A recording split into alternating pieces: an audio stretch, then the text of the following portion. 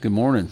Welcome to It's a Religion, where we contrast the faith that people have in Jesus Christ and Him as King of Kings and Lord of Lords with belief in other things such as evolution and secular humanism and communism and lots of other isms that try to take the place of Christianity and Jesus Christ. Mohammedanism would be another one. We come to you live. This is Ehud, son of Dennis, coming to you live from the Middle West of the divided states of America to the republic for which they stand, two nations under God, quite divided with liberty and justice for some. And that is what I believe that is the true American motto. We do come together as one when we're attacked, and need to go on the defense. But outside of that, it's a pretty big mess out there right now. And I don't really want to focus on that anymore because it's not doing much good to do that. There's plenty of people out there that are focused on the division. Our point or our hope is to explain things from a perspective that shows why certain things occur. And it's not because of outcroppings of education or what have you, but it starts at the faith level, at what you believe in. And education does affect that. Let me backtrack on that one a little bit. But this whole experience and this life is about faith, what you put faith in. That's the starting point of everything.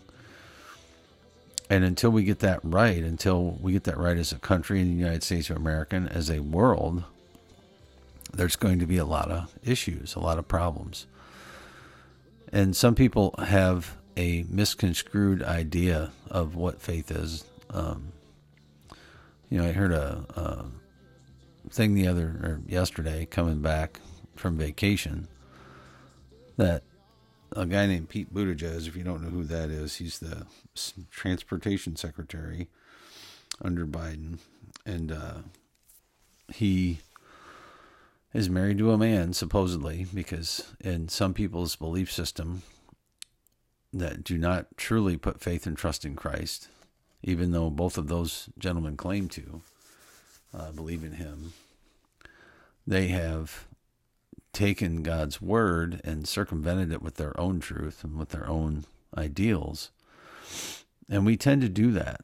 I know I've been guilty of it in the past where I want something to be true. And so I make God's word say that it's true. And whether God's word really says that or not is irrelevant. And there was a point in my life when a gentleman said, look, God's word means what it means. It means one thing, what that person wrote to that group of people or that other person or what they wrote at that time to people in general. And we can only gather its meaning from that, but then we can apply it many different ways. We can take that meaning from 2,000 years ago and apply it just as well today in certain things. And so that's what we do. We try to look at Scripture from a standpoint of what it means truly. And there's some interpretation involved in that. And people look at things differently based on what was written and what timing was written and things of that nature.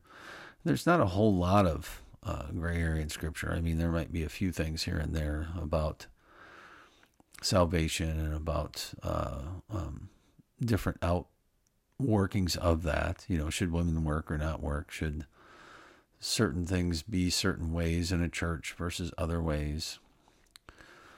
I don't see youth group in there.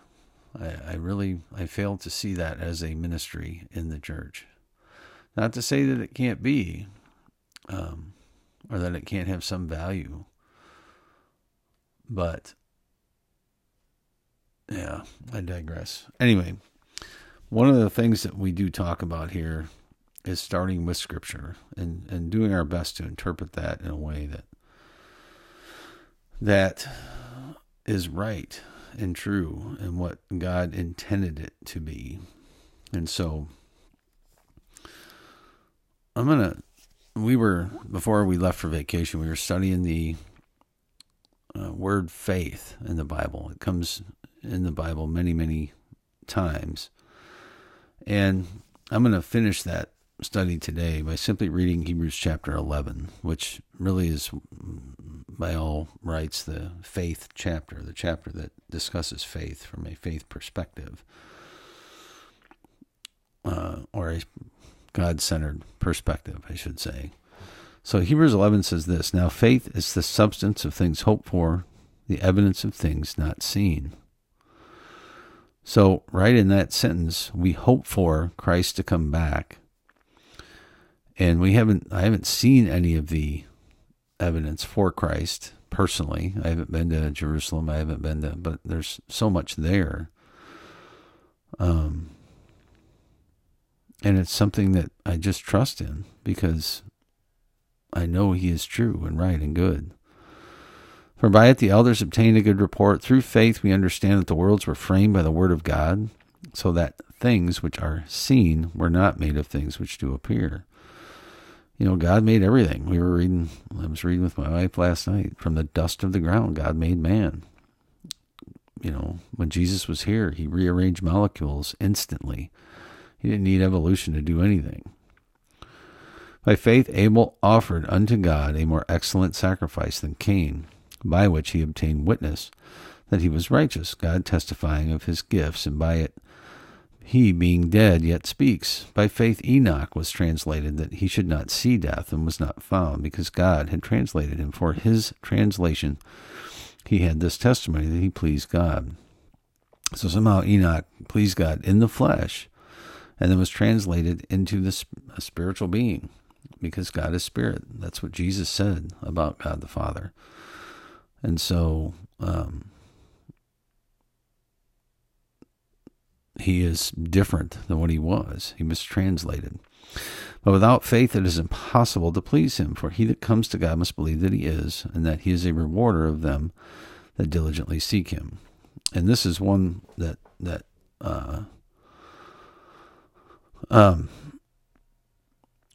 the one debate that isn't settled in my mind is this idea that God somehow gives you the faith to believe in him, when in my mind that's not faith. That's something different.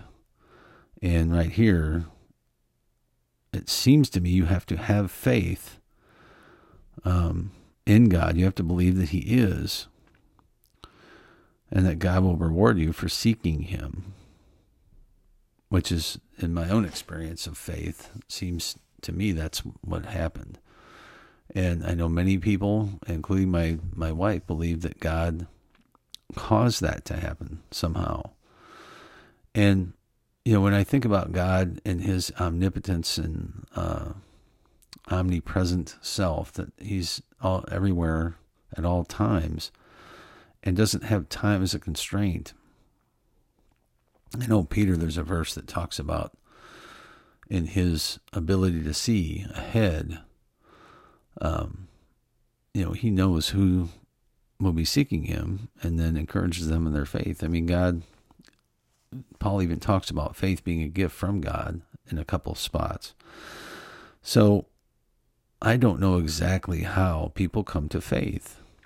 I just know that it is a component that God has called us to have. That he's not going to show up to everybody and go, "Hey, here I am. Put your faith and trust in me," like most politicians do. But he's there with an extended hand saying, come to me. "By faith Noah, being warned of God of things not seen as yet, moved with fear, prepared an ark to the saving of his house, by which he condemned the world, and became heir of the righteousness which is by faith. By faith Abraham, when he was called to go out into a place which he should after receive for an inheritance, obeyed. And he went out not knowing where he went. By faith he sojourned in the land of promise, as in a strange country, dwelling in tabernacles with Isaac and Jacob, the heirs of him of the same promise. For he looked for a city which has foundations, whose builder and maker is God. Through faith also Sarah herself received strength to conceive seed, and was delivered of a child when she was past age, because she judged him faithful who had promised. Therefore sprang there even of one, and him as good as dead, so many as the stars of the sky in multitude, and as the sand which is by the seashore innumerable. These all died in faith, not having received the promises, but having seen them far off, and were persuaded of them, and embraced them, and confessed that they were strangers and pilgrims on the earth. Remember Jacob talking about his pilgrimage, not lasting as long as those that came before him. For they that say such things declare plainly that they seek a country, and truly, if they had been mindful of that country from whence they came out, they might have had opportunity to have returned. But now they desire a better country, that is, and heavenly, where God is not ashamed to be called their God, for he has prepared for them a city. Now that's pretty cool to think about. By faith Abraham, when he was tried, offered up Isaac, and he received the promises, offered up his only begotten son, which obviously is representative of what God did for us, of whom it was said that in Isaac all your seed shall be called, accounting that God was able to raise him up even from the dead, from whence also he received him in a figure. By faith Isaac blessed Jacob and Esau concerning things to come. By faith Jacob, when he was dying, blessed both the sons of Joseph, and worshipped, leaning upon his top of his staff. And by faith Joseph, when he died, made mention of the departing of the children of Israel, and gave commandment concerning his bones. And by faith Moses, when he was born, was hid 3 months of his parents, because they saw he was a proper child, and they were not afraid of the king's commandment. By faith Moses, when he was come to 2 years, refused to be called the son of Pharaoh's daughter, choosing rather to suffer affliction with the people of God than to enjoy the pleasures of sin for a season, and esteeming the reproach of Christ greater riches than the treasures in Egypt, for he that respect unto recompense of the reward. By faith he forsook Egypt, not fearing the wrath for the king, for he endured as seeing him who is invisible. Through faith he kept the Passover and the sprinkling of blood, lest he that destroyed the firstborn should touch them.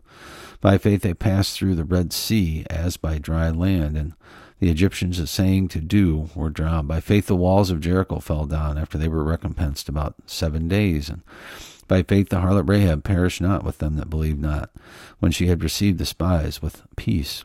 And what more shall I say? For the time would fail me to tell of Gideon and Barak and Samson and Jephthah and David and Samuel and the prophets, who through faith subdued kingdoms, wrought righteousness, obtained promises, stopped the mouths of lions, quenched the violence of fire, escaped the edge of the sword, out of the weakness were made strong, waxed valiant in fight, turned to flight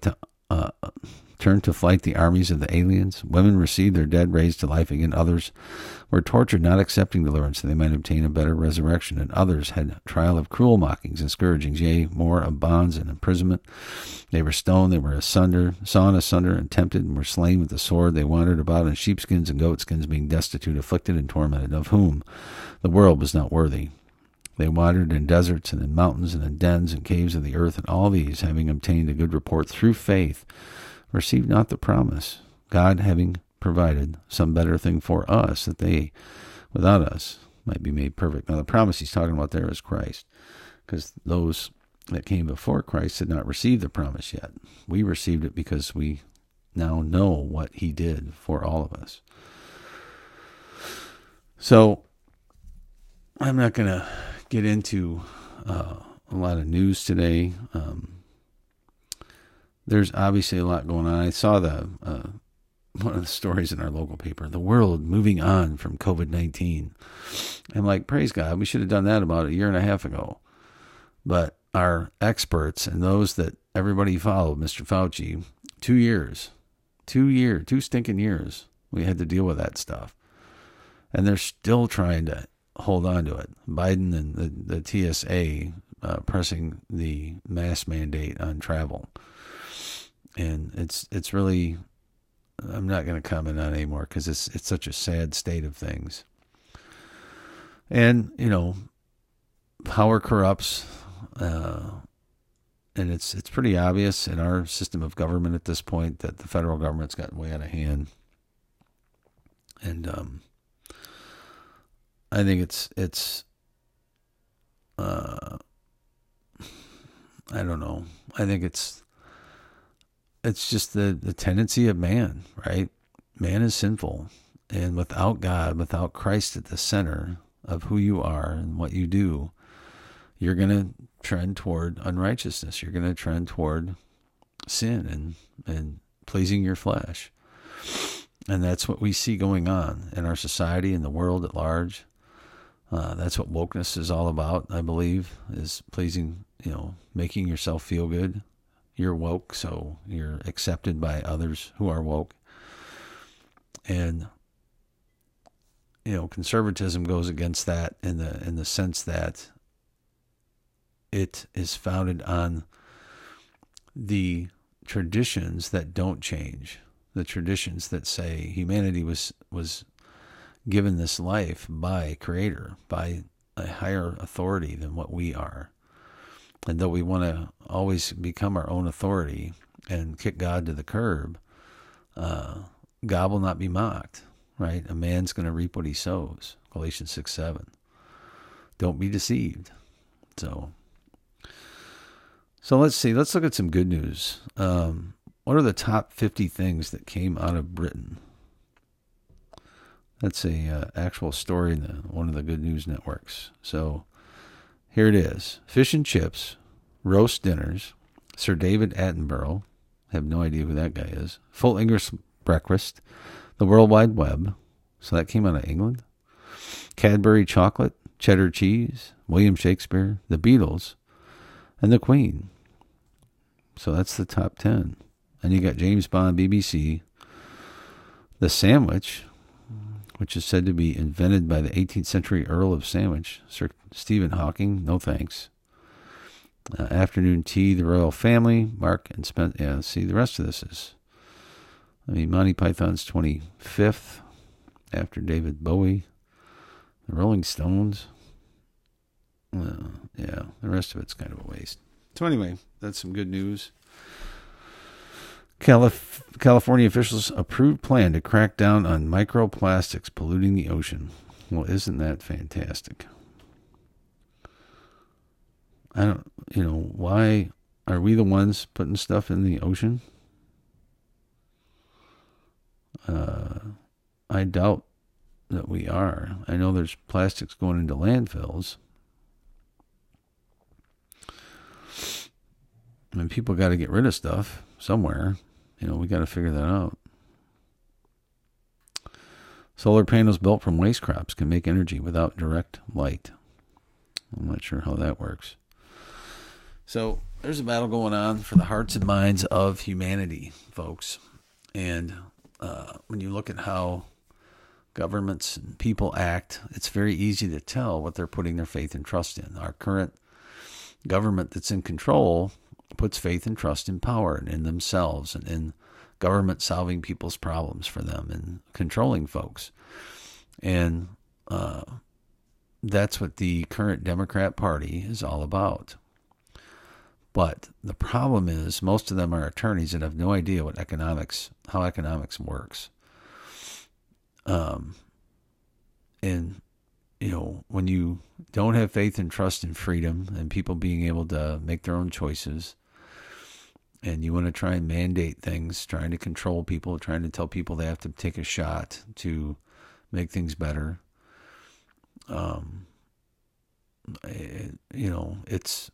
it's not good, folks.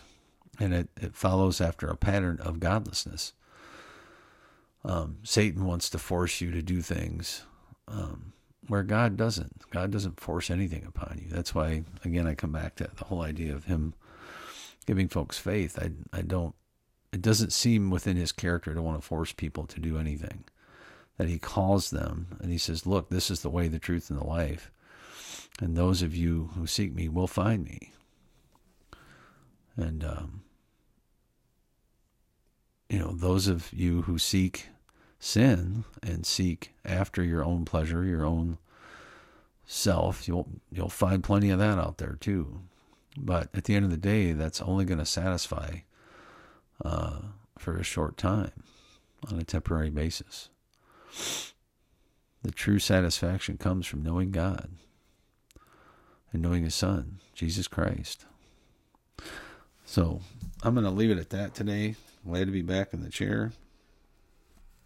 I think going forward, we're only going to, I don't know if we're going to do this every day. Might go to every other day or every third day. Third day, that sounds good. I don't know. But I encourage you to put your faith in Jesus Christ today. He is the way, the truth, and the life. And be thankful for the life that you have.